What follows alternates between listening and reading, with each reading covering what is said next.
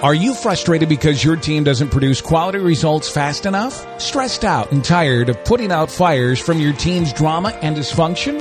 Welcome to the Drama-Free Living Show. This is the show dedicated to helping you and your teams accomplish more with less stress and zero drama.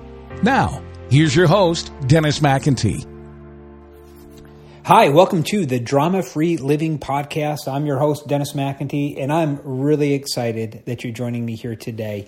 You know, you're just the kind of person that I want to work with and I want to help because you're the kind of person that's listening to podcasts. You're the kind of person that says, I really need to develop myself. You're the type of person that knows that when you get better, your team gets better. When you get better, your business gets better. When you get better, your organization gets better. I was just at a workshop in Macon, Georgia, and I had to confess to people that, you know, my biggest problem, and it's probably true for you, and here's mine. My biggest problem is that everywhere I go, there I am, right? Isn't that yours too?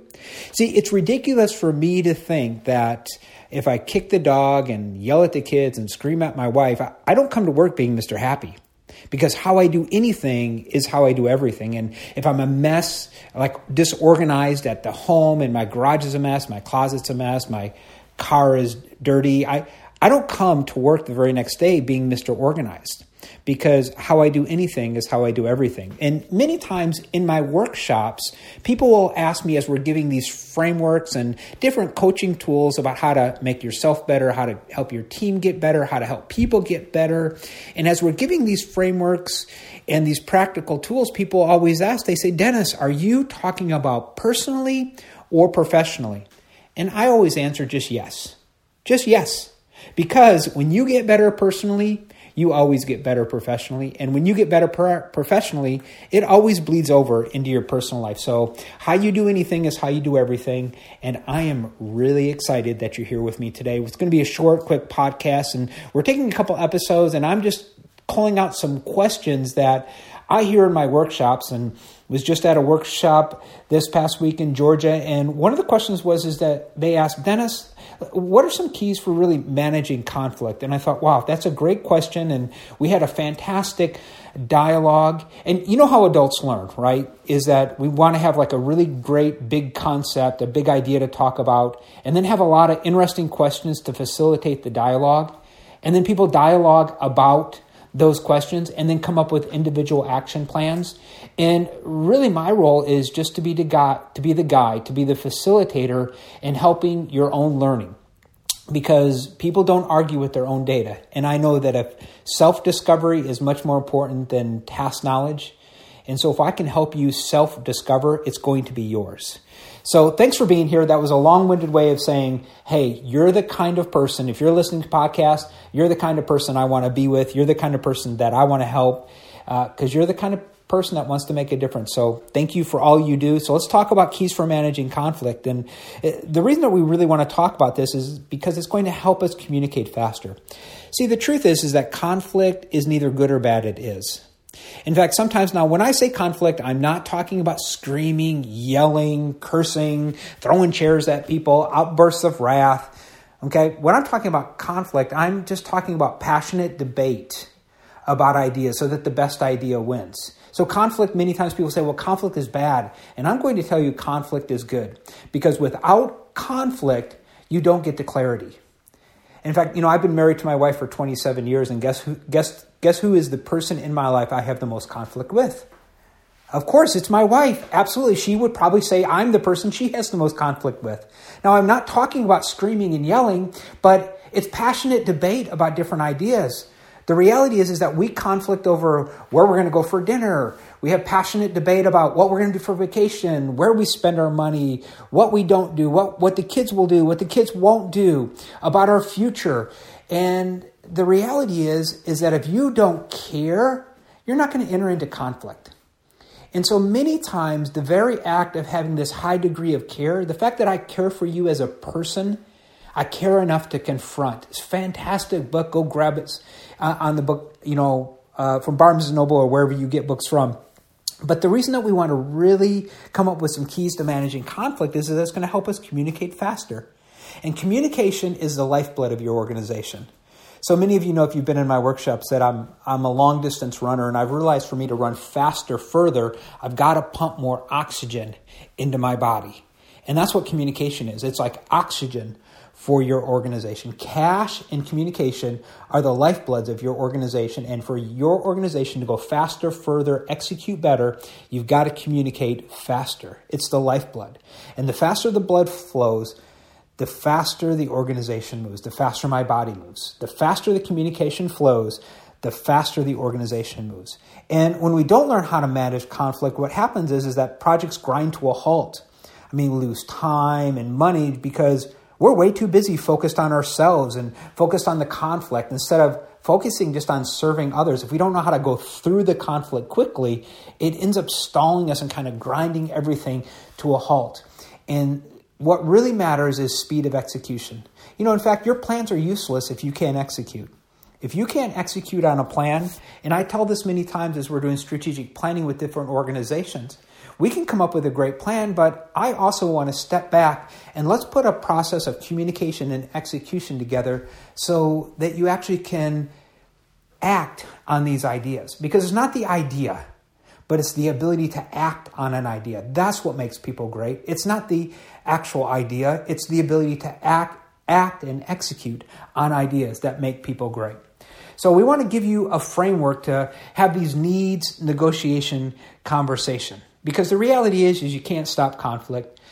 Conflict, it really is good. It really means that people are just passionate about these ideas. So I want to help us have a framework. Now, there are 3 questions that we have to answer in creating conflict. Okay? 3 questions. Write them down. They should be in the show notes. But the 3 questions are, first, number 1, as a leader, what do I need from my team?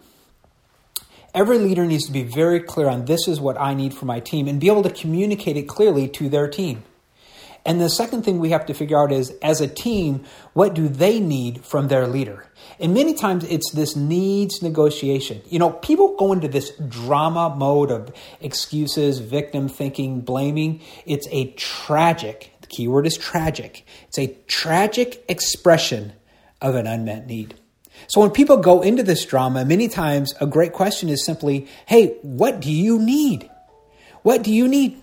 Now, I don't ask that to people so that I can go into a codependent mode and try to get busy trying to meet their needs, and because that's just as crazy. And I end up rescuing them and creating a bunch of victims. But the reason I want to find out what they need and want them to get very, very clear on what they need so that now we can have a needs negotiation conversation. Because the reality is that there are some needs that are just not going to get met here. I was working with a client in the Bay Area, and part of a facilitative exercise that I do with the entire organization is with the different teams and then the different offices. I walked through and had a conversation about, hey, what do we need to start? What do we need to stop doing? And what do we need to continue to do? What do we need to start, stop, and continue? And as we were pulling out this data, the thing that I had to step back and communicate with the team is, they had certain needs that at the end of the day were not going to get met by this organization. They just couldn't get met. They wanted certain things that the reality is that in their industry, it's just not a reality. And the question is, listen, can you live without this need being met? But you can't have that conversation if I don't know what you need. So the 3 questions to have a framework for managing conflict is you have to find out, as a team, what does my team need from me as a leader? And then as a team, what do we need from our leader? And then the third question is what are our rules for fighting? What are our rules? Now, don't get all bent up on the word fighting. Here's simply what I mean. Or you could say, what are our rules for dialogue? What are our rules for passionate debate? What are our debating rules? My marriage is a great marriage, not because we don't have problems and not because we don't have debates, but it's because we learned certain rules and we decided certain rules when we first got married. We said, hey, these are some rules that we're always going to live by. Things like, we never say the word divorce. No matter what happens, we just don't say that word. It's just not even in our vocabulary. It doesn't even enter into our mind. And the truth is the best marriages are not the ones with the least problems. They're just the ones that know how to manage conflict really, really well. And that's how it is with your team. Great teams are not the teams with no conflict and it's kumbaya and everybody gets along. The best teams are the ones that know how to manage conflict. So what you want to do is you want to realize a couple things, all right? We want to stay other focused. See, the problem many times is when we're just focused on ourselves and our needs. And I realize that nothing happens to me. It only happens for me. Everything happens for me. Now watch this. When you can get that framework, that way of thinking, you can start to learn from every situation. Nothing happens to you. Oh, it happened to me. Because when it happens to me, that I'm the victim, there's nothing I can do. But if it happens for me, I can step back and ask myself, okay, well, what didn't go well and what needs to improve? Hey, I went through this for a reason. I don't even have to know the reason. In fact, many times, I don't even want to know the reason. It doesn't even matter to me. What I want to do is I want to extract the learning from that situation. Dan Sullivan taught me is that I can either be on the winning team or I can be on the learning team. But if a situation happens to me and I don't learn anything, that's when I'm on the losing team. So I realized, listen, I just want to be on a winning team or a learning team. Those are the two types of... When I wake up in every circumstance, I either want to win in that circumstance or I want to learn from that circumstance. And as long as I learn and extract the value, but I won't extract the value if I don't step back and realize, okay, this happened for me. Okay, it didn't happen to me. There's something that I can do about it. It happened for me. And you want to extract that value from that. And another framework that we teach people is we're talking about just managing conflict and just giving you some ideas today is that I believe that people don't do things to hurt you. They really simply do things to get needs met. Now listen, I am not saying whatever they did didn't hurt you. That's not what I'm saying. Because people do hurtful things. They say hurtful things. But when I realize that, I'm able to step back and ask myself, okay, what need are they trying to get met here? And it helps me stay out of my own drama. Watch this. It helps me to not react. It helps me stay proactive. Because if I think they're out to hurt me and that's their real motive, now I didn't say it didn't hurt, but if I believe they're really out to hurt me, then I'm going to jump in and just overreact and try to protect myself or become angry with them. And honestly, that just exacerbates the drama. And many times we exacerbate the drama in situations by how we react out of them. So they're just trying to get a need met. We teach a concept called SOAR, S-O-A-R, where it's basically there are 4 reasons why anybody does anything. People do things to get a need met, S-O-A-R. So the first need is S, significance. They have a significance need. They want to do something great. They want to be somebody great. They want to be in charge. And people that have high significance needs, they need to be in charge sometimes, even if it's just a coffee pot. Let them be in charge of something, okay? They need to have that feeling of control, not good or bad. But remember, all drama is a tragic expression of an unmet need. And here's what happens is when they don't know how to get that need met in a healthy way, it's not good or bad, it just is. But when you don't know how to get it met in a healthy way, you try to get it met unhealthily through people and circumstances and power over people and try to control other people and circumstances. And it just gets ugly. Okay, so people have significance needs. S. O, S-O-A-R. O stands for open. There are certain people that are open, transparent. They're the kind of people that after you talk to them for 5 minutes, you know their entire life story. And their big need is to connect. They want to connect and form a personal relationship. And there are other people that are that are more accepting. They're a little more calm. They don't like a lot of change. They want to be a part of a family. They say things like when they come to work, hey, it's great that we can be a part of a family, that we all get along. And so they have this need to feel accepted. Now, people that are super significance needed, then how they approach situations, they can sometimes be so direct. And they're just trying to get that significance need met so hard that other people feel disrespected. People that are accepting, respect is a key word. And then R, there are certain people that are very reliable. They are the consumer report shopper. They have high certainty needs, and they do things to meet this need for certainty. S-O-A-R, significance, open, accepting, and reliable. Not good or bad. It's just how God has hardwired different people. And people do things to get a need met. They don't do things to hurt you. Okay, here's the truth, is that just because you have conflict does not mean things are wrong with your team. The reason that you want to use conflict, you want to go through conflict, is to get clarity. You want to use conflict to get to clarity. And many times, if you avoid it, things become ambiguous. And that's not what you want. Clarity is the key. And conflict avoidance doesn't fix the issue. Okay? Conflict avoidance doesn't, and you cannot do anybody any good by playing the ostrich. You know the leader that plays the ostrich? They just stick their head in the sand and almost like, if I don't see it, it's not really there. And they just pretend it's not there. And here's a writer downer if you're taking notes. Whatever you don't address, you endorse.